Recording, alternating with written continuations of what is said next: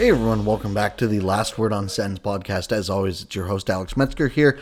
Today, got a great chat with Spencer Blake of Silver Seven Sens. He's been on the podcast a couple times before, and it's really awesome to have him back on again. I think everyone will really enjoy it. Just want to come at you quickly and thank everyone for the support lately with the podcast. It's been awesome just being able to put the content out and seeing people like it and interact and everything. So it's been absolutely amazing, and I just want to say a quick thank you. I keep planning on hopefully doing every week or two. I think it's been about 2 since I did the first one. It's mostly just planning, but as always, that's the plan. So if there's anyone you want to hear as a guest, please let me know. I'm always open to ideas to try and get people. And as mentioned, just thank you everyone so much for listening. You can follow me on Twitter at NHL Sends and stuff. Find my other podcast, the M&M Hockey Podcast with Chase McCallum, where we break down the NHL league-wide. Anywhere you listen to this podcast, and then you can find all my stuff at lastwordonhockey.com. So I hope everyone enjoys, and without further ado, I'm going to flip it to the chat with Spencer. Making his return to the podcast, it is the one and only Spencer Blake. He is a Belleville Senators. He covers the Belleville Senators for Silver Seven Sens. Spencer, it's been a little while since I've had you on the podcast. How's it going, man? I'm doing pretty well. Thanks for having me. I'm excited to be back. Yeah, I'm really happy to have you. As we were just saying before we started recording here, there's obviously a lot to talk about with this team, and there's no shortage of stuff, given that especially because I haven't recorded in a couple of weeks. But I don't even know where to start. I guess as we're recording, it would be a good time to let people know when we're doing this. It is Friday afternoon, and the Senators are about to go to Florida to play 2 games on the road against the Panthers and the Lightning. So definitely a tough test coming up that we'll get to, but they are 4-3 right now. It's been an exciting start to the season, to say the least. They have 27 goals for, 22 against. They had a 5-game homestand that they won 4 games in a row in. Let's go back a little further to that. They start 0-3 to start the year. Things were really looking they start 0-2 to start the year, I should say. Things were, I'm not going to say they were looking bad. I thought they played 2 good games against the Buffalo Sabres and the Maple Leafs, but they came out with 0 points in games where, in both of those, really, they let it get away late. That Maple Leafs game, they got scored on with 6 minutes left. Obviously, Buffalo was a little more time than that, but it was really just 2 goals in the span of a couple minutes that sunk them. How were you, if you can take me back to, before they started this homestand, were you anxious at all? And do you think the fan base was anxious at all? Yes, based on Twitter, the fan base was definitely anxious. I think I was as well, but not necessarily, you know, dire. Let's throw in the towel so early type of feeling. But to your point, it really felt like especially the game against the Sabres was winnable. I mean, I think the game against both Sabres and Leafs were winnable, but it really felt like oh geez, now they're playing well, but they still can't win. Like that was kind of where my head was at, but they also played well, which is different than seasons past where they've played terribly to start the season and also didn't win. So it was definitely a bit of an anxious time, I think, just coming into that first home game, especially given that first home game was against the Bruins, who have continued to defy age and logic and continue to be unbelievably good. So going into that, home ice, it definitely felt like that game against the Bruins was like, if they don't win this one, then I'm going to start worrying. Yeah, I mean, to compare it to another Canadian team, it's kind of like the Vancouver Canucks that finally got off their slide last night. They Seriously. started 0-5-2, and they're just going mental out there, and rightfully so. I mean, we've seen over the past 2 or 3 years, it's not like Ottawa had expectations over the past couple of years, but we've seen just like how quickly you can be out after a bad start when, like there was a graphic last night as they were going for their 5th straight win against Minnesota Wild, where it was like games to get to 5 wins. And it's been 13, 15, and 15, I want to say it was, over the past 2 years. And, they have a chance, they had a chance to do it in game 7 tonight. So, or last night, sorry. And it will be game 8. They'll have a chance to do it again, which is just obviously tells you how much better this season's been going. But yeah, I definitely think there was some nervous energy, especially, in hindsight too. Like, yeah, you mentioned the Bruins. The only loss is still to the Senators. They're 7-1-0. And they just got Brad Marchand back last night. So it's not like he's been playing. Charlie McAvoy's been out. This Bruin team's been on a roll. And yeah, Ottawa took that momentum, and obviously the Bruins were on a back-to-back, so that helped a little bit. But Yeah. they took the home ice and really ran with it. And it was a looked like just a rambunctious building on there on Tuesday night. Probably the fullest non-Leafs or Habs crowd, the fullest I've seen with Sens fans in there in a very long time. And Oh yeah.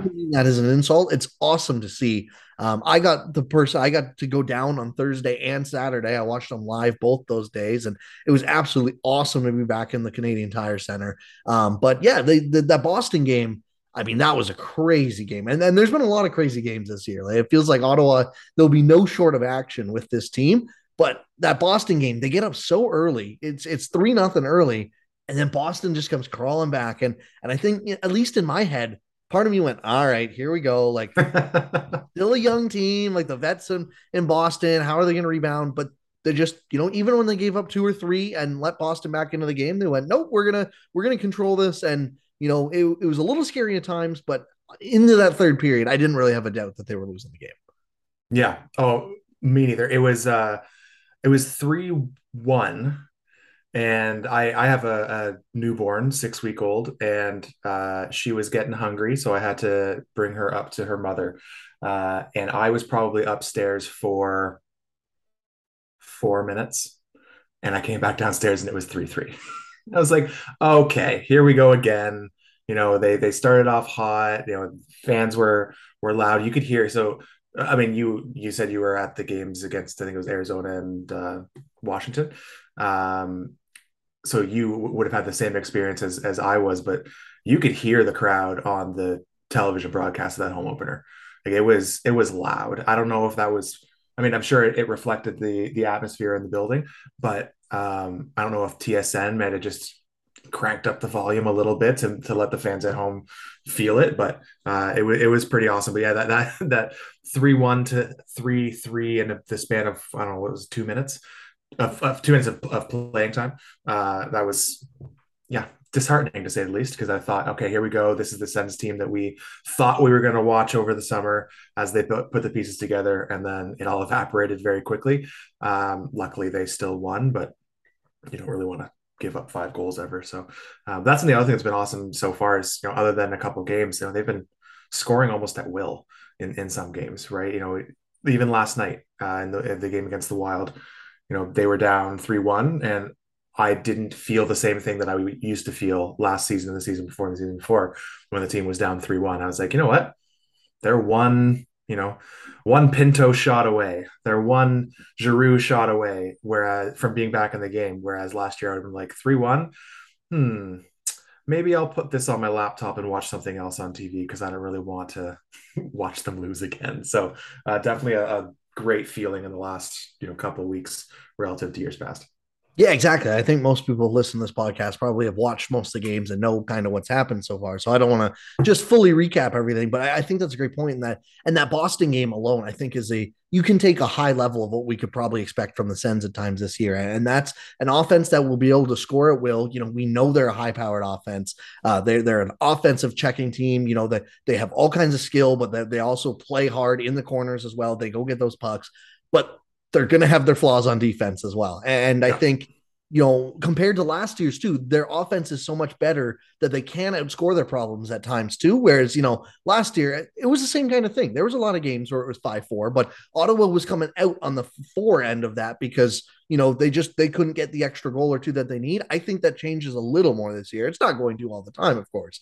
But Yeah. the other thing I think you absolutely was correct about too is with the Wild, they were never out. To me, that Capitals game, watching it live, that first period was one of the worst periods I've seen any Yeah. team play. They were just flat on Thursday.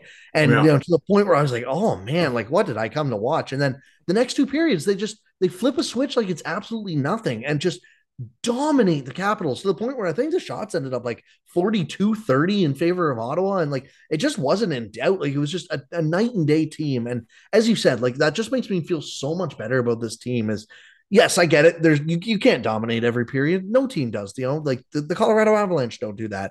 But it's so nice knowing that even when they come out to a bit of a flat start, or, like last night against Minnesota, I thought they were really flat in the second period for a large stretch of that.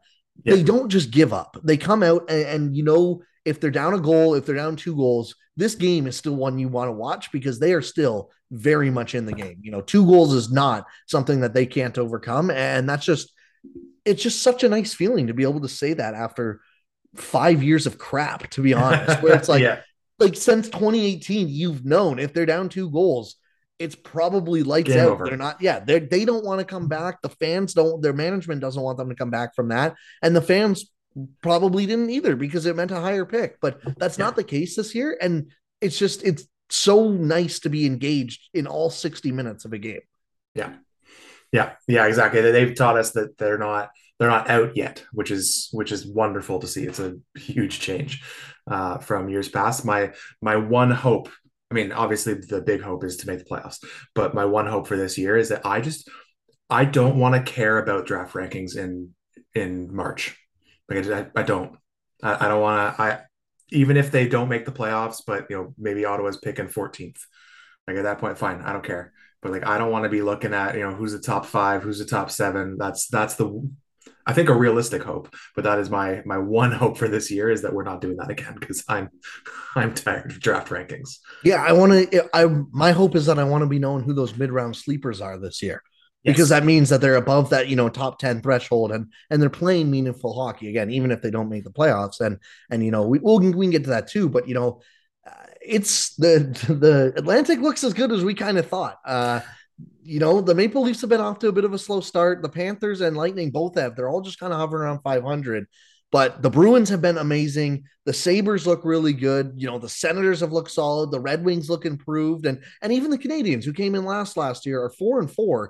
And, I think a lot of people were, I don't know if sleeping is the right word on the Canadians, but I think a lot of people kind of penciled them in to be like that 32nd team again this year. And I just don't think they're near as bad as Philly's been off to a hot start as well. Chicago and, the Sharks, even Anaheim out west. Like, I think Montreal's closer to the 28 to 26 range than they are 32. So, when that's the absolute worst team in your division this year, you're going to be in tough. But playoffs do look, I'm not going to say it's a lock or anything like that, but it's at least a possibility. And it's again, it's just so nice being 3 weeks into the season and not being like, oh yeah, we're already 8 points out of a playoff spot. There's no chance we're coming back. So Yeah. Well, it's the both the Atlantic and the East as a whole so far is it's gridlock, right? Like there's the worst team in the Atlantic Division currently is technically the Montreal Canadiens, and they are 500. That doesn't make any sense to me, right? Mathematically, someone should be below 500, at least one team, but they're not because it would appear that everyone in the Atlantic, when they play non-Atlantic teams, are winning, right? So I think that we've got an interesting thing. Maybe it's a trust issue thing. I don't buy that the Buffalo Sabres are as good as they've played so far. no. I think they're getting the Craig Anderson effect, where he's carrying them, especially in that game against Ottawa. I agree with you though. I definitely thought, in my head, Montreal, Arizona, Chicago were, the three worst teams, and it wasn't close, right? In my head, I do think that maybe my anti-Montreal bias may have influenced that. I'm not saying that they're good necessarily, but I'm with you. I think they're probably more, the next tier of bad, They'll if give you you a will. hard game if you Right. underestimate them. Like, they're kind of like Yeah, what the Sens have been for a year or two now. totally. Like it's not, they're lacking, Suzuki's great, Caulfield's great. They're lacking, I think the depth of skill, right? But like, Or any Anderson, semblance of a defenseman as well. well, that That's too. their Well, that too. But like Anderson, Monahan, like they have good, They have 12 NHL experienced forwards, players, which is a lot more than a lot of teams can say in a which tanking is a position, heck of a right? lot more NHL forwards than like Arizona has. So, Yeah, exactly. yeah, but yeah, I'm with you. I'm surprised, I guess, a little bit by Montreal, but I also think that I just underestimated that their worst players aren't as bad as other teams' worst players. That makes sense. Like Yeah, for sure. their depth is average enough that they can get by. They'll give you a hard press game. I don't think that they're going to be 500 forever. I think we're going to start to see that separation in the Atlantic with Buffalo and Montreal probably dropping down. But the other thing is, to your point, like Toronto has started off slow for Toronto, but you can't ever rule that roster out, right? Like Austin Matthews is what, two Two goals, goals. Yep. right, in That's eight not gonna. games, That's which that's not gonna is stay. not even close to his usual clip. And as someone who has him in fantasy hockey, I hope that he improves that soon. But yeah, I think the Atlantic's gonna be fascinating to watch over the next month to see what it looks like relative to today, because I think the top is probably where it will be, with like Boston being up there, Toronto being up there. Florida's, I think, I don't know. They just have so far to fall from last year is the problem. Yeah, but with Ekblad out, that could be Mm-hmm. a thing. But anyways, yeah, I think it's fascinating to see early on, 7, 8 games in, how right and or wrong I was in my head about certain teams. Yeah, and I mean it's still such a small sample size. Like Oh yeah, Buffalo's the big one where it's like everyone's like, oh, they look so different. It's like they do this every year. They get out to a hot start every year. They're rocking a 104 PDO right now because they're getting like 950 goaltending and shooting at a team clip 14%, which like is I'll just do it. unheard of. Like, so it's just one of those things where it's like, yeah, like they're a better team, no doubt. They're not going to be a pushover like they have been in years past, No, but they're not a good team or anything. I think that'll balance out. So, yeah, I definitely think it'll be interesting to watch. American Thanksgiving is always that kind of clip where people kind of say, that's where you get a better look at what your team truly is, and that's coming up in a couple weeks. So, it'll be 15 games into the season or so, and you can 15 to 20, and you can kind of start to understand what your team might be looking at if you have some serious issues or not, and teams will go from there. But yeah, the encouraging thing to me so far with Ottawa too is unlike a team like Buffalo that I just mentioned, where again they're not bad, but they're 22nd in Corsi or in expected goals for percentage, and they are 23rd in Corsi for percentage. Like that's below like Montreal's 15 and 21 in those two categories or whatever. The Ottawa Senators, on the other hand, it is not a case of just getting high end talent and bailing them out or anything like that. They have legitimately outplayed their opponents. They are yeah. currently ninth in Corsi for percentage, and they are sixth in the entire league in expected goals percentage at 56%. The teams ahead of them are the New Jersey Devils, Carolina Hurricanes, Florida Panthers, Boston Bruins, and the Seattle Kraken. So, a mix of teams, but three teams that I think you would definitely say in Boston, Florida, and Carolina are near the top of the division. And New Jersey's got a good team. They just can't buy a save to save their life, which I think kind of goes into those metrics a little bit. But my broader point is that, I'm not saying Ottawa's the sixth best team in the league or anything, but this No, is such a vast improvement over any even 10 game stretch, I would say, over the past couple of years. I don't know. I haven't looked at this. It'd take me too much time, but I'm willing to bet there's probably not more than one 10 game stretch over the past 4 seasons that the Ottawa Senators were a top 16 in expected goals at any time in that no, given stretch, right? not a So chance. the fact that they've started that year, and I still think they have another level to go. We'll get talking to it, but like DeBrincat, like I think he's looked good, but I still think DeBrincat and even Drew, I think has another level to give. And it'll be interesting to see who's centering them, maybe. But it's not like this team has just been lights out, clicking on all cylinders, but they're playing a very good fundamental style of hockey, and Yeah. it's just there's nothing but encouragement that you can say about that. And it's interesting. I was thinking about this the other day because, there's long been the eye test versus fancy stats battle, right? Where, in my opinion, the logical thing is you kind of need both, but a lot of people just pin it against each other, right? And there's been in my experience, especially on Twitter, a long-standing history of Sens fans disrespecting advanced stats because they don't never show the Sens, especially in the last 5 years, in a positive light. And so then, therefore, they think, well, I love the Sens. I think the Sens are good, but these stats don't. So therefore, the stats are wrong. The interesting is that the Senators are off to one of their best starts that they've been, well, the best start they've had in the last 4 or 5 years. But they're playing really good hockey, to your point, sixth, fifth in some of these categories, right? They also look really good. It's almost as if the stats matter, right? And I'm wondering if people will learn that, or maybe realize that. But to your point, on a game by game basis, I'm looking at natural stat trick here. There's only been one game this season and that was against the Leafs, where the Sens lost the Corsi battle. There's only been 2 games this season against the Leafs and against the Stars, although it was barely against the Stars, where they've lost the expected goals for battle, and only 1 game where they've lost the high day chances for percentage battle. Right? They're playing good hockey.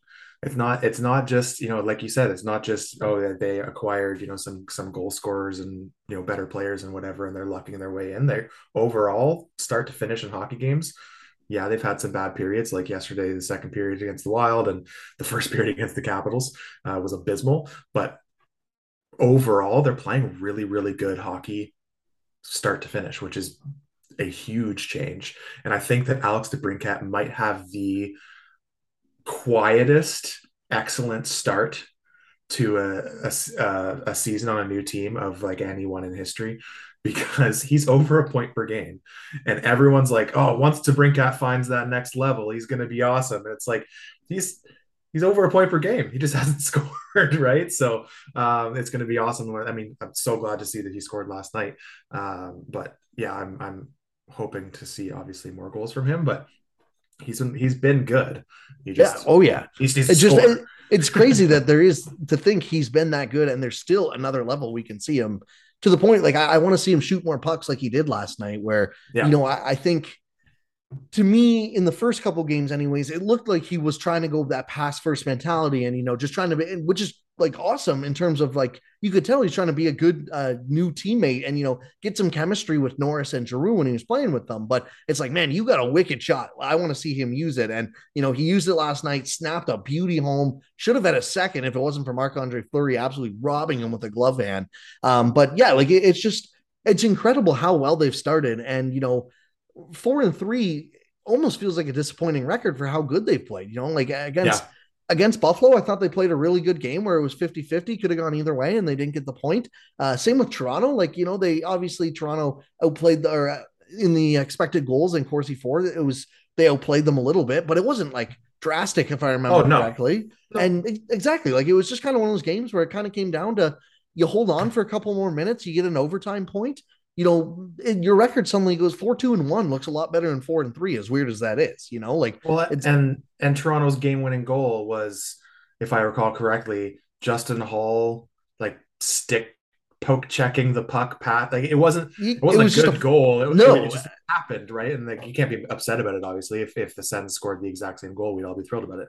But it wasn't like, a dominant, you know, no, highlight it wasn't a shift or where it like was a like they were or a pinned in big their own defensive end. mistake. Yeah, Yeah, like it was just it happened, right? exactly. Yeah. So yeah, but like other than that, and like even the Wild game last night, like yeah, they got outplayed by the Wild at points in the game, but they Yeah. also outplayed the Wild, and it was just I couldn't believe how mad people were over the empty netter. I don't want to get into that too much, but Oh, I listen. I get it, they're on a power play, but every study done in the history of studies in the NHL has shown that teams should pull their goalie much earlier than even they do now. yeah. There's studies that suggest if you're down 2 goals and you have a power play with 15 minutes left in the third period, there's positive value to pulling your goalie. Now, I'm Yeah. not saying teams need to do that. That seems Yeah. a little aggressive. But the idea that with 3 minutes, not even 3 minutes left, 2 minutes and 50 seconds left, you have full control off a faceoff win with a power play. You wouldn't want an extra man out there for a 6-on-4 blows my mind. It just, It's I I don't get saw it. that yesterday and this morning on Twitter, and I couldn't wrap my head around it. Partially because if the opposite happened, right? If DJ didn't pull the goalie and they stayed 5-on-4 and they didn't score, It would people would lose have their been like, minds. "Why didn't DJ pull the goalie?" Right? Like it would Yep. have been the exact same thing, right? And if you look back at the replay, I can't remember who tossed the screenshots onto Twitter this morning of Batherson's pass, right? But Batherson, he's a skilled passer, right? So I get that he felt the confidence to make this play, but he made the second, if not third, safest pass, or I guess more dangerous pass, whatever you want to call it, right? Whereas there was options on the wall, there was an option to ring it around the back of the net, something safer and more conservative, right? But he opted to try to feed it up to Shabbat, and it didn't work out, right? But at the end of the day, if you're down 2 goals, or is it 2 goals or 1 goal? It was Down one one goal. goal, down Yeah. 1 goal with two and a whatever change left. and you're on the power play and you have the puck, why would you not want, and you have, let's say, Chabot, DeBrincat, Batherson, Kachuk, and Stützle on the ice. I don't know if that was the actual five. Why would you also not want Giroux? Exactly. Like it Like, just why not? It doesn't anyway. So yeah, I'm with you. We don't need to get too deep into it, but the fire DJ reaction, which I don't think there was fire DJ, but there was certainly, there was people who were DJ lost saying us that. that game reaction. Like Yeah. that's I would have Yeah. I hope the DJ does that, makes that decision every damn time. Yeah, me too. That's I wild. think it was a good process, bad result, bad execution too. Like, Yeah. and like how many times do you see even Shabbat? Like, I didn't think he had a good game last night either. No. And I think a fair criticism of DJ is that Shabbat shouldn't be playing 27 minutes in a game in October against the Minnesota Wild, especially with how good Sanderson and even Brandstrom have looked. So, like that's a fair criticism, I think, if you want to point something out to like, hey, DJ, what are you doing here? Like, Shabbat had a rough game last night, and just in general, probably shouldn't be playing that much in a random Thursday night in a game Yeah. against a non-conference opponent. But yeah, like the idea that you wouldn't want the extra attacker there, I don't know. And then again, I'm not DJ's biggest fan. I think he does some good. He clearly motivates players in terms of, I think he's been a great guy for a struggling or a rebuild that has been, a tough couple years, I'm sure, for players. I'm not Yeah. sure if he's the guy to get them over the hump, but I'm also not like that is not the reason that you fire your coach or anything No. close to that. So yeah, I thought that was I couldn't believe it, to be honest, when I saw the reactions to that last night. But let's get into a couple big things, or not big things, but specific things we've seen with the Sens. And the one thing I want to pick your brain on here is obviously we've got a couple of injuries, unfortunately. Mhm. First of all, I think the goaltending I want to point out has been really good for early for the Sens. Forsberg has looked solid in the net. I don't think he's stolen too many games or anything, but he's made a couple really big saves here and there when he's needed to, and that's and he's played above average. And that's if the Sens get that all year, they're absolutely golden because that's all a team like this needs. And then even when Forsberg went down, I thought Hellberg looked pretty good in the net for a 1 game sample against a pretty good team in the Dallas Stars. Yeah. So and it sounds like Cam Talbot will be getting close to back here in a couple of weeks as well, which is encouraging. So just quickly on that note, I think the goaltending has been everything you can ask for at this point with Ottawa. Like they haven't been, again, they haven't absolutely stolen the show, but that's a good thing that they don't have to do that. Yeah. Yeah. I am thrilled that I don't feel uncomfortable about the Ottawa Senators and their goaltenders this year. And obviously Talbot going down, that was worrying. Hellberg came in and he played great. I don't know if it was a flash in the pan or if maybe he actually is just that good. I mean, he's got a great track record outside of the NHL. But I'm thrilled with how well the goaltending has been so far. Like you really can't point to it and say in any game, oh, if Forsberg had just done this or if Hellberg had just done that, like it was they're reliable. And if I can't remember that the goaltending was bad, that probably means the goaltending was even better than I thought it was. Right? Like it's one of Exactly. those things, right? When you look at a fourth line player, like if I don't remember the fourth line player playing, that's probably actually a good thing because that means that they didn't do something so outrageously stupid that cost the team a goal, and I don't remember it. Right? When Yep. Nikita Zaitsev is in the lineup, and I don't remember him playing, those are That's Nikita good. Zaitsev's best games, Yep. right? And so the same thing goes for goaltending. I don't remember a game where I was like worried or nervous or upset with the goaltending, which must mean, even without looking up the stats, that the goaltending is just fine. Yep, exactly. So yeah, that was one thing I want to point out quick. But obviously, some tough news for the Senators. Josh Norris sounds like he might be out all season. Yeah, he injured his shoulder. They said they're going to do some MRIs on it and everything. And then this past week, DJ came out and said, I don't know if he'll play at all. They're determining if he gets surgery on it or if he just tries to rehab. But either way, he's going to be out very long term. Like Yeah. it doesn't sound like we'll see him back till well into the new year, if at all, which just sucks. We know how Shane Pinto, he had to deal with that shoulder injury all of last year and really couldn't play all but 4 games. So that sucks because especially because I was loving the Senators top nine and the look of it. Yeah. That second line of Norris, Batherson, Giroux was starting to come together really nice. That first line of Batherson, Stützle, and Kachuk is just electric to watch on the forecheck. Like they're buzzing everywhere. Like All Yeah. three of them are just so strong and so skilled with the puck. And, they can just kind of do things magically. Like Kachuk is trying in between the leg passes and stuff like that. And, Yeah. obviously Stützle's a magician with the puck on his stick. And Batherson's got one of the quickest, taking releases on that right wing. And, it's just a perfect mix. And then you had that third line of Pinto, um, Joseph, and Tyler Mott. And that's been a really, really fun line to watch too, where it's like, it's a good checking line, but they're all skilled enough that you have to Yeah. be careful when they're on the ice or they'll make you pay. And so far, Norris is down. Brassard stepped up into that 2C role.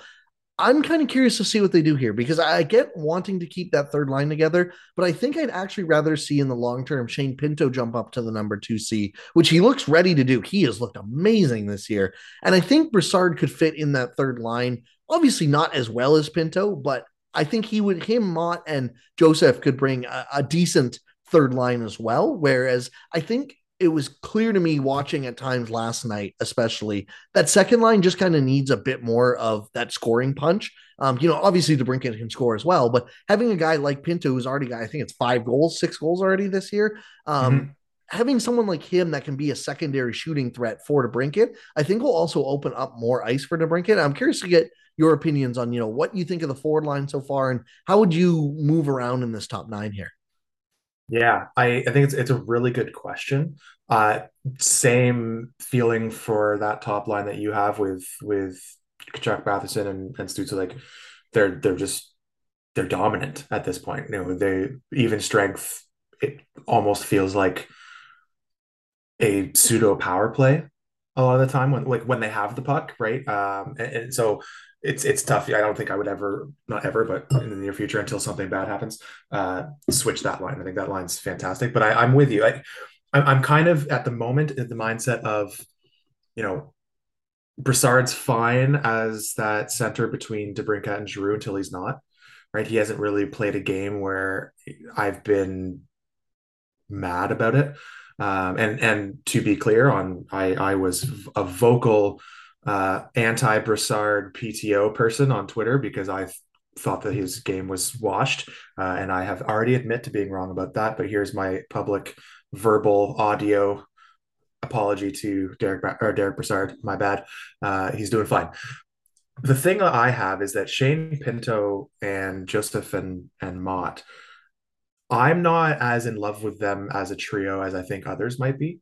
Not that I think they're bad, or like I think they're a solid third line, but I don't think that they're the unbreakable third line that maybe others might. Mostly because they are the only line in the top three that hasn't dominated the fancy stats, right? They've played well. Obviously, Pinto scored a bunch of goals, so that's awesome. But I don't think that they're necessarily gold. And I would love to see, I think, Pinto and Brassard switch. I also wouldn't mind flipping around some other wingers, right? Like, maybe you see DeBrincat with Batherson on the other side, or maybe you see like Joseph Norris and Kachuk played really well in a small sample last year. So maybe you see Kachuk, Stützle, and Joseph on that top line, and then throw Batherson with Pinto and Mott or something. I don't know. I'm open to a bit of a blender, but also they have a winning record and they are 4-1 in their last 5 games. So if they don't change it, they don't change it, and that's fine. But I think I'm not married to the top nine where they are. I think that they're a good enough team now that you can kind of shake things up and not be super worried about it. I'm expecting Brassard to eventually not be that center between Giroux and DeBrincat, but every game that he's playing well enough, which I think he has, keep them together. Why not? Let's see what happens. Yeah, I think part of me definitely goes with the thing of if it's not broken, don't fix it, and Yeah. that's definitely the first line there. But yeah, I think the one thing we said coming into the year was that this top nine is so loaded that you can do so many things with it. And Yeah. obviously Norris is a massive loss, but I still think that's true in terms of you just have to accept that it's probably Brassard as that 3C, which is okay. Like I think this is kind of why you went and got a Brassard type players. He can be a 3C. Now, is it ideal all year? I don't really think so. That being said, like it is what it is. Maybe we see a Ridley Gregg get a shot at a 3C later in the season as, maybe we get closer to the new year or something like that. Yeah, I think you're right. Whereas I do think the other thing is because I feel that way about the fourth line where they're fine. I just they definitely look like they're working hard, but I don't know if this is the ideal fourth line for the team. I really do like Kostelic, and obviously he just got a new contract this week as well, which I think is fine. Like if it doesn't work out, you can that's an easily movable or variable contract. It's obviously it was what 800K or just over 800K for 2 years, Yeah. I think. That's a very fine contract to sign. I have no issues with it. I like Parker Kelly too. Watson, I'm not really sure what he brings to the team all the time, but I'm also kind of wondering if part of my bias towards this is because if you go and look at offensive zone starts, this fourth line only starts in the defensive end. There's Yeah. Watson has started 10% of his shifts in the offensive zone.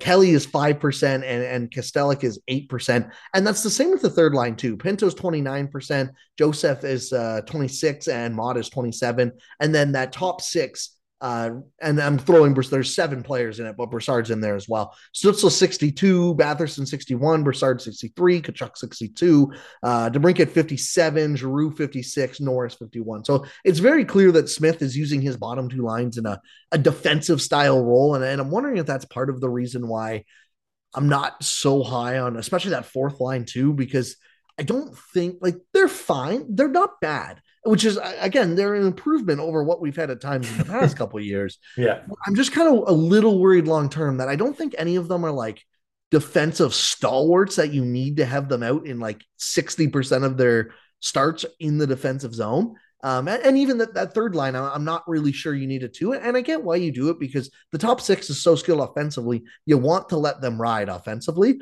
But Yeah. there's got to be a time where if this team's going to win, it's because the top six is good offensively, but they do that while also being very responsible defensively, shutting other people's top lines down. And sure, it's great if you can get a third line out there that just absolutely traps other players' top lines and doesn't let them do anything. That's awesome. But there's not a lot of teams that have that. A very, very small handful that do. And even the ones that do still let their top lines go at times as well. So I'm wondering if that maybe has something to do with why I'm not as high on, a couple of those bottom roster guys. And just I'm curious to see if that's just a trend, something that'll continue and where that goes. I definitely think as they get away from home ice, they've obviously been on 5-game homestand and they're going on the road for 2 here. You're not going to have control of matchups, so you're not going to have Yeah. control of that as much anymore. But that fourth line, especially, they got caught against the Kaprizov Zuccarello line a couple times last night, and Yeah.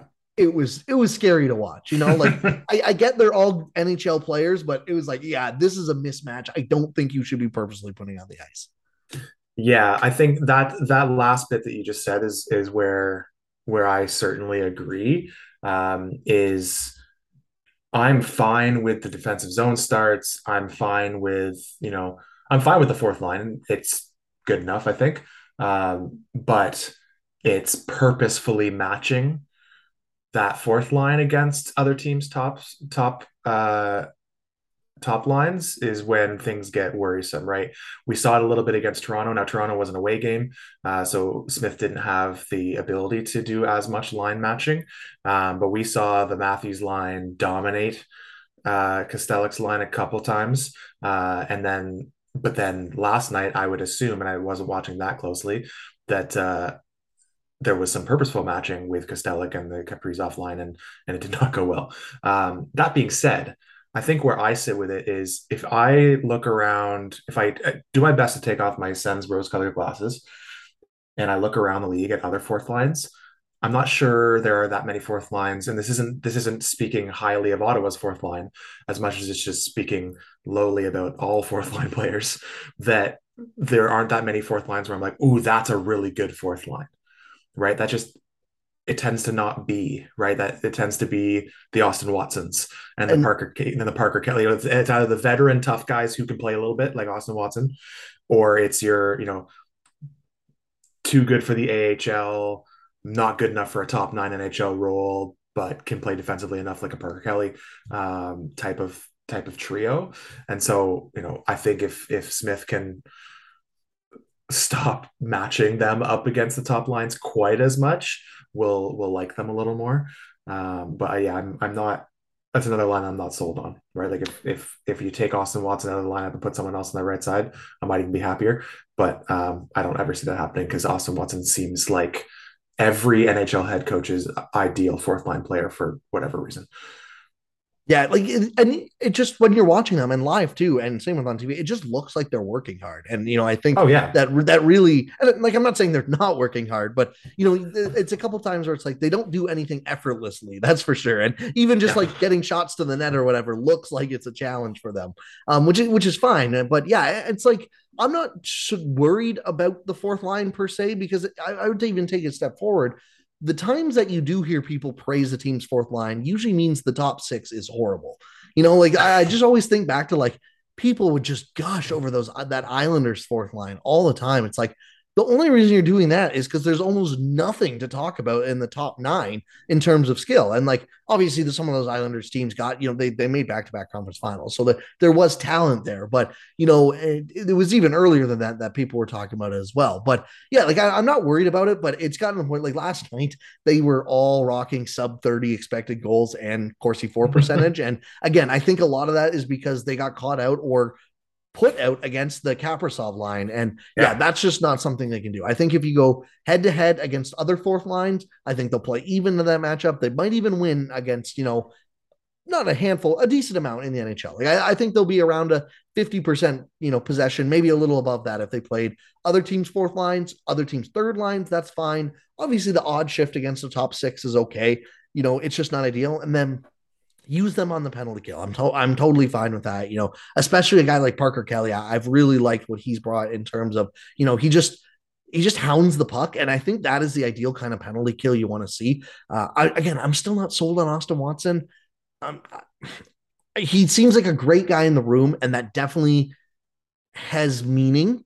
yeah. So, I'm not like, I don't think he needs to come out of the lineup, but he doesn't need to play 82 games. Like I just, even like I watch him on the penalty kill and whatnot. It's like he's one of the most, not laid back, but he likes to be the guy to come and block the shot and look like that fearless warrior. Whereas I would rather him blocking less shots, but it's because he's putting pressure on the defenseman or whoever to make them move the puck a little quicker and force a turnover. Because I think, last year we saw that's when they had the most success with Matthew Joseph did that really well. Obviously, Yeah. Formanton, who's not in the lineup, he did that really well and used the speed back the other way. Connor Brown was always amazing at that. And I think Parker Kelly has aspects of that too. Whereas with Watson, I see almost a little more laid back of like, I'm just going to go and take this shot right to the chest, which is fearless. Don't get me wrong, but I just think there could be a slightly better alternative. Yeah, I completely agree. Yeah, when your, most talked about contributions to the lineup are hits, blocking shots, and fights, I don't really have a whole ton of time for that, right? I would much rather a Parker Kelly who can do those things if he needs to, but doesn't always need to because he's got that extra, hop in his step to make it to the puck or to put extra pressure on the forward or on the defender or whatever, whether it's even strength or on the penalty kill. Yeah, I'm pretty indifferent about Austin Watson. If not, wish that he was at very least a rotational piece of the fourth line. Yeah, that's kind of where I'm at too. Yeah, But again, I don't think that'll happen. And honestly, I think it's probably more than likely with how many shots he blocks, he'll fracture a wrist or something and probably maybe. have to miss 10 to 15 games. Not that I'm wishing that on anyone, but it's No. just he plays such a physical style of game. He's bound to get nicked and bruised here, up just throughout the season. So I want to focus to the defense. It unfortunately got announced today that Artem Zub will be out a week or two. It doesn't sound too serious or anything. He got hurt post game yesterday. I didn't see how he got hurt or anything. I didn't read any of the details. Just that he's out for a week or two, which is unfortunate.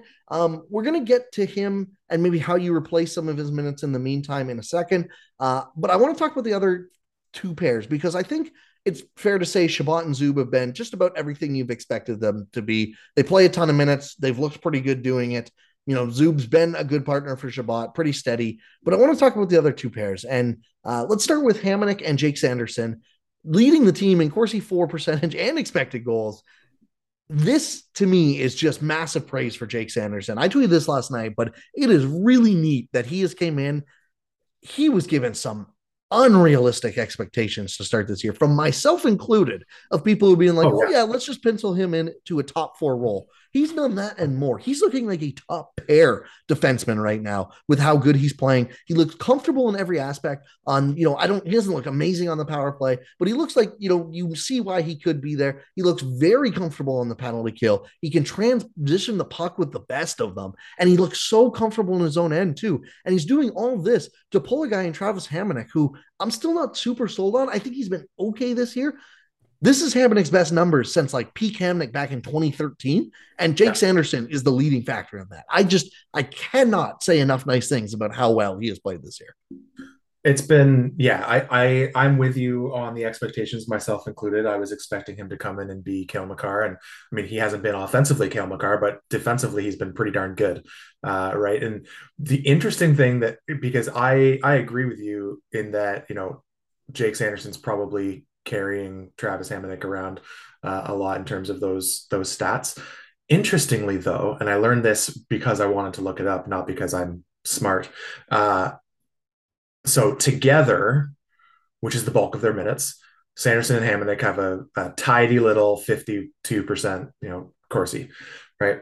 Jake Sanderson without Travis Hamonic has an astounding 82% Corsi, which is just bonkers. But what's even more insane is that Hamonic without Sanderson has a 69 Corsi for, which I mean, and again, those are in much smaller, 10 minutes and 20 minutes of 5-on-5 time. So versus 82 minutes together, right? But Hamonic's playing technically better without Sanderson is the thing that surprised me about that. But that being said, that pairing, I to start the season and even still now, don't love the idea of Travis Hamonic playing that much. Don't love the idea of 2022 Travis Hamonic playing that much. Like, to your point, 2014 Travis Hamonic, sign me up. I'm not a big fan of that, but they're doing well together, so don't touch it until they're not. Is kind of where my head's at with that. But yeah, Sanderson's been incredible, right? He's looked like a veteran. He's looked like a future all-star. He's looked like someone who, can hopefully sooner rather than later, for the sake of Thomas Chabot, start to take those minutes away from Chabot, so Chabot can play 22, 23, 24, and not 27, 28, 29 minutes a game. Absolutely. I'd be willing to put a lot of money down that 80% of those 10 mintes that Hamonic played without Sanderson must have been with Chabot.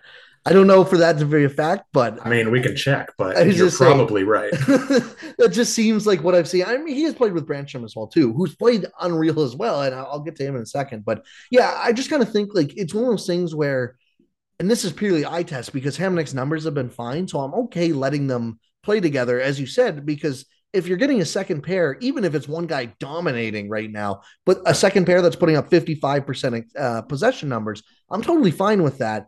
As long as, if that does slide to, say, 45 for 10, 15 games, you make the needed adjustment and not just go, it was working earlier in the year. It's going to work now. But yeah, like Hamonic, when I watch him with my eye test, I think he's obviously better than Zaitsev in that I don't think Zaitsev should even be on an NHL roster. I think Hamonic on a very good team is a number 7 defenseman. On a just good team, like I think this Ottawa Senators team is, I think you can easily get away with him being your number 6 defenseman in terms of like, if he's playing penalty kill, like I don't think Hamonic's too bad on the penalty kill. I think he can clear the net. He doesn't get quite as lost in his own end as say Zaitsev does, which again, very low bar, but Hamonic's puck moving skills aren't great. He still does get caught in his own end at times. I feel like sometimes he gets caught running around trying to lay that like booming hit or whatever in the corner. And I think just sometimes it's like, man, like I know that kind of feels what your role is, but just take a step back and focus on the transition that's going and stopping that instead. Because I will say, like Hamonic he's exceeded my expectations this year. I will like heading into the year, I'm not even sure he was like I would have called him a fringe NHL defenseman, and like he's looked better than that. That's for sure. But yeah, I just think a large part of that is into Jake Sanderson. And then you get to that third pair. The reason I'm still okay with keeping them together is because of how good the third pair has looked with no Nikita Zaitsev.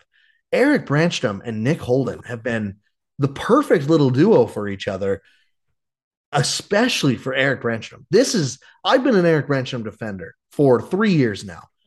Yeah, me too. Is by far the best I have seen him play in a long, long time, though. He looks good in his own end. He still gets out muscled in front of the net. That's just always going to happen with his size. But he's been really good at stopping transitions and zone entries throughout the end, I've noticed. And what's been more impressive to me is he just seems to have the confidence this year to move the puck with himself. I felt like in years past, he was always supposed to be this offensive defenseman or whatever, and never really panned through.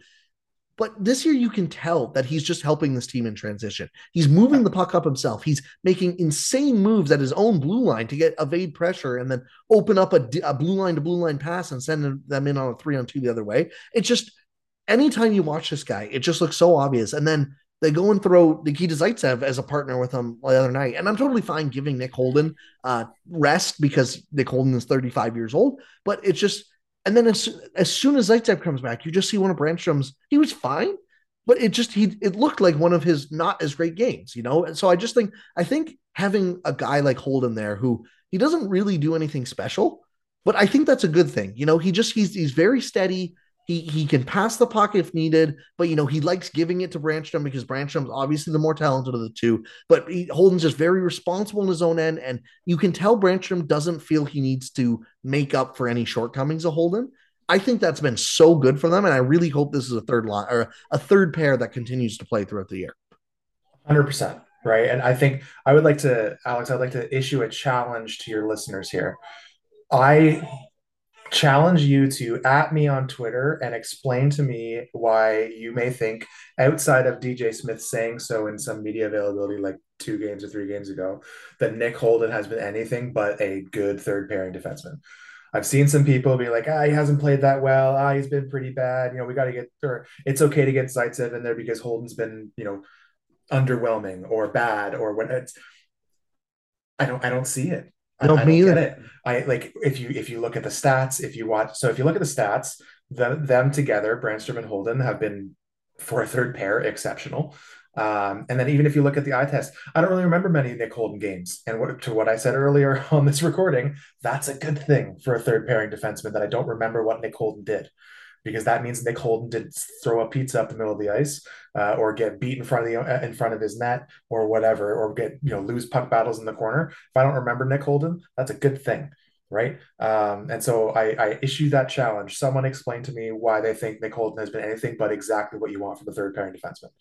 Right? Yeah, Has he been a Norris caliber defenseman? No. Was he ever going to be? Also, no. So let's all just cool it with the Holden should sit thing. If it's to rest him because he's 35, which as someone who's approaching that myself makes me sad to say, but my back hurts 90% of the time anyway, so I get it.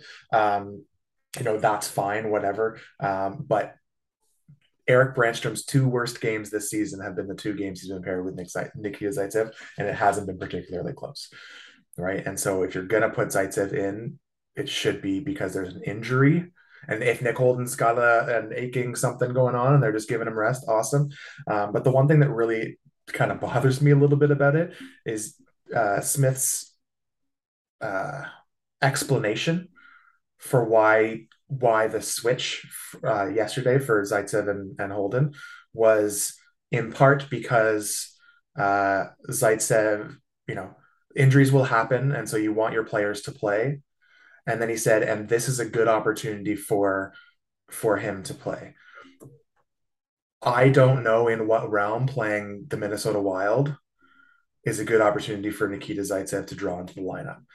A good opportunity for Nikita Zaitsev to draw into the lineup would have been a couple games ago when they played Arizona. yeah. Right? Because if he's not playing well, you can probably roll 5 defensemen and still beat Arizona. Right? But if he's not playing well, it's harder to roll 5 defensemen and beat Minnesota. Right? So for me, that was just a little bit of a discrepancy in logic in my head. But again, if Holden's nursing like an injury, even if it's a small one, they're just like, let's just get Zaitsev in here. Like, fine, whatever. It's 1 game. They lost. I don't think they lost because Nikita Zaitsev was in the lineup. Right. I don't think that he played so poorly that he cost them the game. It's just, I don't understand the logic of going from a pairing that produces above 50%, chances for and against in Holden and Brandstrom to one that produces 33% Yeah. in Brandstrom and Zaitsev. Like, it's such a far drop. If Brandstrom and Holden weren't performing well, go for it. Toss Zaitsev in, let's see what happens. But they're playing well, so I didn't really, I still don't get it. But my, to the topic of our wonderful Artem Zub being injured, all I hope is that it doesn't result in a Shabbat Zaitsev first pair. That's what I was just about to say is, yeah, even when injuries happen, well, an injury happened, and it better not mean Zaitsev's back in this lineup normally. It better mean one of JBD or Lassie Thompson comes up. And I don't understand why they're not anyways. If they're on a California road trip and the injury happens, sure, I get it. Zaitsev's the only guy you got there. You got to put him in. That's fine. Not ideal, but fine. Yeah. But they're in Ottawa. If Yeah. you need a guy, if you know that, if unless it's a game time decision, which it did not sound like this was, if you know that you're planning to give Nick Holden the Thursday night off because you think he needs some rest, again, totally fine with that. The reason you moved your AHL team to Belleville was so that you could get a Lassie Thompson or a Jacob Bernard Docker up when needed. And I don't know where Belleville was playing last night, if they're on a road trip or not, but I am sure if you knew they had over 24 hours in advance to plan that. They have the roster spot open. They have the cap space to bring a guy like that up, especially with Josh Norris now on the LTIR. Yeah. Like they only have 22 contracts in the NHL right now. And one of those is actually not a contract. I don't believe it's actually, no, sorry, maybe Formanton doesn't count towards that. But yeah, sorry, he doesn't. But still, like they still have an extra body they could bring up. So call a Lassie Thompson up, call a JBD up, even if it's for one game, you send them back down. I get it. You don't want to be jumping them around too much, but the focus needs to be about winning now. The focus is no longer, hey, can we develop these prospects so they might be a second or third pair guy 2 or 3 years down the road? If JBD is your best option for a one night game against the Minnesota Wild, bring up JBD and put him in the lineup. Like, Zaitsev does not need to play. And I think the sooner they get that through their heads, the better for this team because it's better. I'm glad I was already wrong. I was not convinced Zaitsev was ever coming out of the lineup this year unless they waived him. So I'm glad that he has been healthy scratch, but they need to take it a step farther now as well. And I really hope they do that. And, I think that leads into a good question. One of the questions we got was from Alan. He said, do you guys still think the Senators need to acquire a defenseman? Not a fan of Hamonic, but the on-ice results for the whole group have been good so far, as we are talking about. He then says, additionally, would you be open to the Sens acquiring a defenseman if it means they can't extend Zub?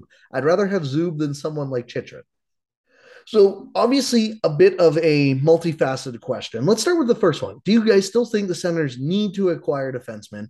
I don't think the Zub injury affects this answer, in my opinion, because it's only 1 or 2 weeks. I really hope that I think the best course of action would either put Brandstrom up to the top pair with Shabbat. I thought they looked good, or like when they played together last year, or call up JBD or Lassie Thompson. Take your pick, which two. I don't really care, and put one of those up with Shabbat. Shabbat has shown he can control. You can play with a partner, and that would be a good reason to dock his minutes a little bit and let Sanderson play a little more as well. That's my opinion, anyways, on that. I don't know if you have anything wildly different, but I don't think the Zub injury affects needing to make a trade. No, I definitely don't think the Zub injury affects or requires a trade, right? I think that 1 or 2 weeks, whatever, it'll be fine. I still think that I think the answer to this question is always yes, right? Like, do they need to acquire another good defenseman? Yeah, every team probably does, right? That being said, sorry, I shouldn't say do they need. Should they want to? Do they need to? Maybe not, right? Maybe not as much, or at least maybe not as much as I thought they did before the season started, right? Because Sanderson and Hamonic has worked out so far. Shabbat Zub has been great. Brandstrom has become a player that we always hoped he would be, which is awesome, right? The only thing is that acquiring another defenseman, if it pushes Zaitsev, and again, I hate to. It's been so many years we've been beating this dead horse, right? I feel for the person. It's nothing personal against it's him. nothing He's just personal. not good at hockey. Yeah, exactly. So if it pushes him further down the depth chart, then yeah, yes, absolutely. That being said, do I think they need to acquire another defenseman? Probably not. And do they need and should they require another defenseman where that means that they can't literally can't extend Artem Zub, no. Right. I think that what Zub, sorry, no, unless they acquire Kale Quinn McCarr. Hughes or something like Right. that, Yeah, right? like Like, unless they acquire some superstar stud, yeah. then no. Right. But like what Zub brings to the lineup is so important, partially because he doesn't provide offense, but he's so good defensively and still good in the transition, and still like he still moves the puck really well. He does all the things. He reminds me a lot of how people spoke about like Slavin when he first kind of came onto the scene, right? Like he wasn't going to score a bunch of points, but he was just going to be such a steady Eddie that you need that player in your top pair or in your top four, and Zub is that. So unless again they can acquire a defenseman who's better than Zub specifically at that, because I don't think that Chikrin is necessarily a better defensive defenseman than Zub. Will he put up more points than Zub? Probably, not probably, certainly. Chikrin would, but they have Shabbat, they have Sanderson. They don't really need Chikrin. And this is coming from someone who this summer was pretty on board with the acquire Chikrin train. If it means that Zub can't be extended, then I'm a no. Again, unless they acquire some superstar. Yeah, that's kind of thing is A with Chitrin, I worry if he can even play the right side. Like he's played the left is basically his. I know he's called a left and right, but by Yeah. anyone who's watched him in Arizona, and again, I'm not going to proclaim to watch any Arizona games really. Yeah. But people have said who cover that team have said that he has been basically strictly a left-handed, a left side defenseman. Now, I don't know if that means he can't play the right side or not, but I think there should be some valid concern there. I think the first part of the question is it depends what the team's goal is for this season. If their goal is to just be playing meaningful hockey into March and, around that playoff bubble, maybe, like they're right there, they miss by 6 points or whatever. I don't think they need to make a trade. No. If they want to legitimately push for a playoff spot and be more than just like a little bit of an underdog to try and sneak into it the 1 point or whatever. Like if they want to make a wild card by 4 or 5 points or whatever, I do think come trade deadline time, it would be Yeah. a good idea to make a trade. I don't think they need to make one right now. I don't think anyone's available right now. I think it's something that come trade deadline time, as you said, it would be even if it's just a number 6 defenseman or whatever, it would be good to have him as insurance to do like what the Leafs trade for Ilya Lyubushkin last year. Having Yeah. a guy like that on your third pair, or even if he's your seventh defenseman for a little while, so that if you do legitimately want to make a playoff run, and let's say Zub goes down for a week or two in your playoff run, you don't have Nikita Zaitsev as your number one option stepping up on that top role. So I think if they want to be a team that's favored to make playoffs, I do think a trade would still be necessary at some point this year. Yeah. If they're happy and, if they are happy with it, I think it's a reasonable season to say if they got 80 or 91 points and missed the playoffs by 4 or 5 points or whatever, I think most people would consider that a very successful season if you gave that to them heading into the year, right? So Yeah. I don't think they would need to make the trade. And then again, I'm kind of with you. If they can't extend Zub, unless it's a superstar defenseman, I wouldn't want to. But I do kind of also question how many trades would prevent them from signing Zub or re-signing Zub, I should say. Like if you trade for Dylan DeMello is the guy I keep bringing up, Yeah. and I get it. It's not just to beat a dead horse that, they trade away him in the first place. I think if you can get DeMello for a third or a fourth or whatever, he's got 2 years left on his $3.5 million deal. Again, Yeah. he'd be the perfect partner for Chabot, but I don't think sign or trading for DeMello means you couldn't re-sign Zub, because I think you could re-sign him, have Zub be Sanderson's long-term partner or Chabot, and then put DeMello with Sanderson, and then you have Branstrom and whoever you want, whether that's Thompson, JBD, or Holden on that third pair, and then I think you just let Travis Hamonic walk after this year. So I do think, like I don't know how many defensemen you'd be trading for that would break the bank so aggressively you also can't sign Artem Zub, because then the other half of that is if Zub's asking for a 6x6 or something like that, I think I would be hesitant to just lock him up to that right away. Like I love Zub, but it's one of those things where just off the top of my head, I'd have to look into it more if I'd be comfortable with a number, that high. If they give him, I kind of see in the Nikita Zaitsev range of what I think Zub was better than Nikita Zaitsev. So maybe you want to say it's a 5x5 or something like that, 5x5.5. I could see something in that range. But that's the other thing is where it's like, I don't know how many contracts you could sign that it's like, well, we can't afford Artem Zub now unless the internal budget is more than what we think it is. But I don't, that doesn't seem to be a problem right now. So I'm going to just hope that it's not and not think that way. Yeah. Yeah. I think that the team has shown that they're not, spending to the cap, but their internal budget certainly increased. And I would assume that the attendance and everything that's going to be much better this year than in previous years will help with that fact.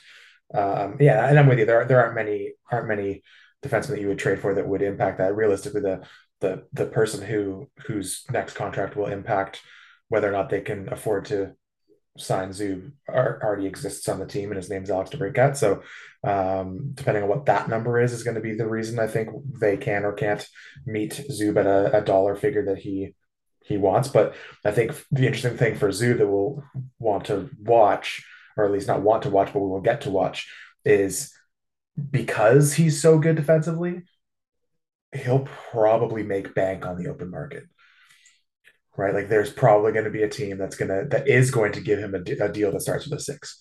Whereas I don't know that Ottawa should or would give him a deal that starts with a six based on all of his stats and everything. So it'll all depend on what he wants to do, right? Does he want to go for that? Because realistically, he's what, 27, 28 27? next year. Yeah. So if he signs a 5 6 year deal, like for a lot of NHL players, that's his last deal, Yeah. right? And so he's going to want to maximize that.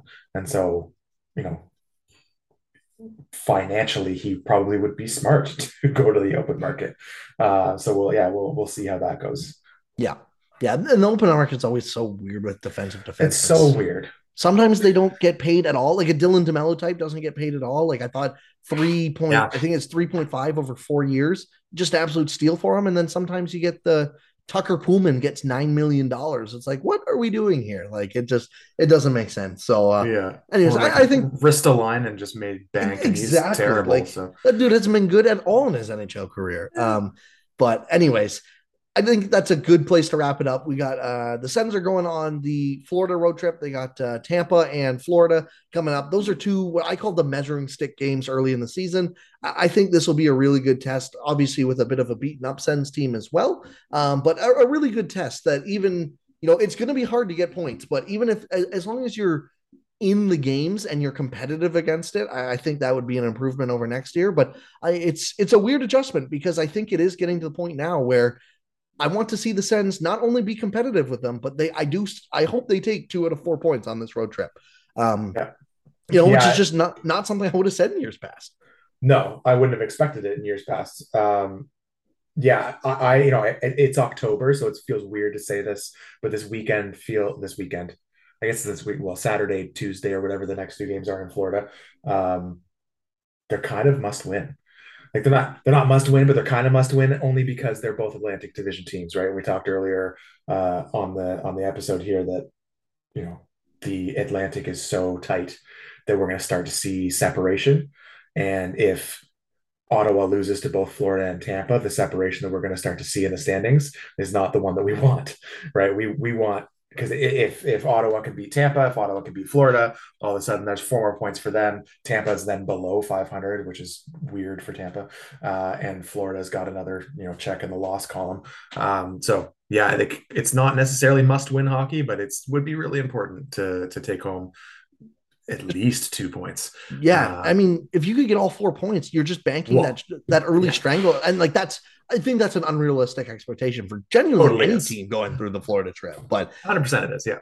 But yeah, like if you could get 4 points, you're just getting an early stranglehold over, like just early in the season. And it's the common phrase, you can't make playoffs in October, but you can definitely miss it. If you can put a couple teams under that wire where it's like, ooh, the Senators, they're 7-3 right now, or 6-3. They look pretty legit versus the Senators are 4-5 or 4-1 or whatever.